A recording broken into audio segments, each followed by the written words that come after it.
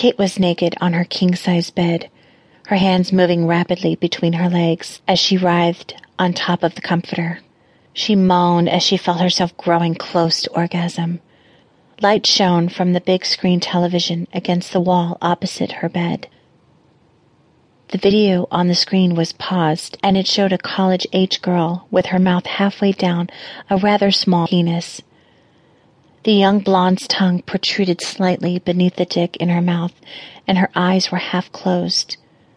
When the video played, there were hungry gobbling noises coming from her mouth, but when paused, her face looked almost bored.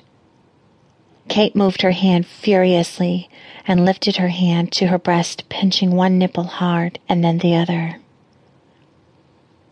She groaned loudly and came hard. It was amazing to her how good her orgasms had been since last Tuesday. She whimpered softly and let her breathing return to normal. The girl in the video was a stripper, and the unfortunately endowed prick in her mouth belonged to Kate's ex-husband. In fact, Larry James Nice, whom Kate referred to as Dr. Asshole, became her ex-husband because of the video. Perhaps the only thing stupider than cheating on your wife with a woman who was barely past childhood was recording it and forgetting it in the pants your wife cleaned. Dr. Nice lost more than half of his net worth and his wife. Kate lost all sense of reality. 6 months later, she'd watch the tape nearly nightly, almost punishing herself by masturbating as she watched the two fucking. Her best friend Maureen had finally had enough, and last Tuesday night had shown up, picked up Kate, and brought her to a strip club. She didn't have the will to go inside, so Maureen had picked up 2 men in the parking lot, one for herself and one for Kate.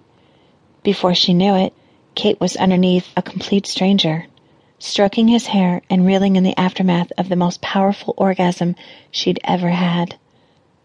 In the 4 days since, she'd turned on the video 4 or 5 times and come harder than she ever had with her husband. The phone rang, and she picked up the phone. It was Maureen's voice. "Hey, honey, it's Saturday night. Ready to make it inside the club?" Kate smiled, but she was drained after masturbating.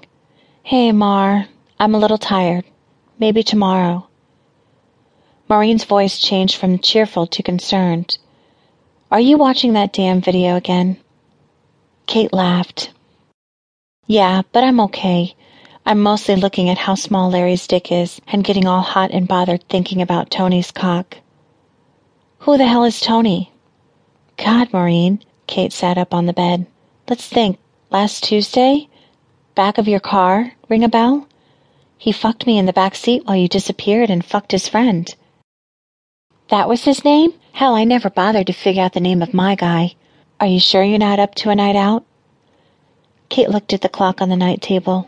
It was just after 9:30. "All right, I'll hop in the shower and be ready in 20. Maureen hung up, and Kate headed to the restroom.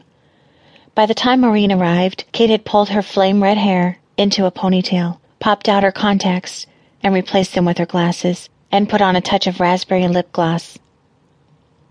A green, low-cut blouse showed off her ample breasts, and extra tight blue jeans perfectly outlined her ass. Maureen looked her up and down, made her spin around, and said, "Okay, hot nerd, that's a new look for you." "I was thinking sexy bookworm." She looked at her friend. She wore a black mini-skirt, thigh-high stockings, and a shirt that was probably a size too small. "And your look? Complete whore?" "I was thinking total slut." Both friends laughed, and the two headed for the car. Once underway, they smoked, even though both of them were trying to quit, and they made fun of Dr. Asshole.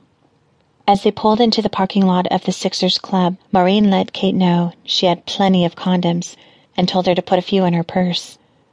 Kate shook her head and pointed to the neon sign flashing "Live Nude Girls" in red, white, and blue colors and said, "No men here, no rubbers."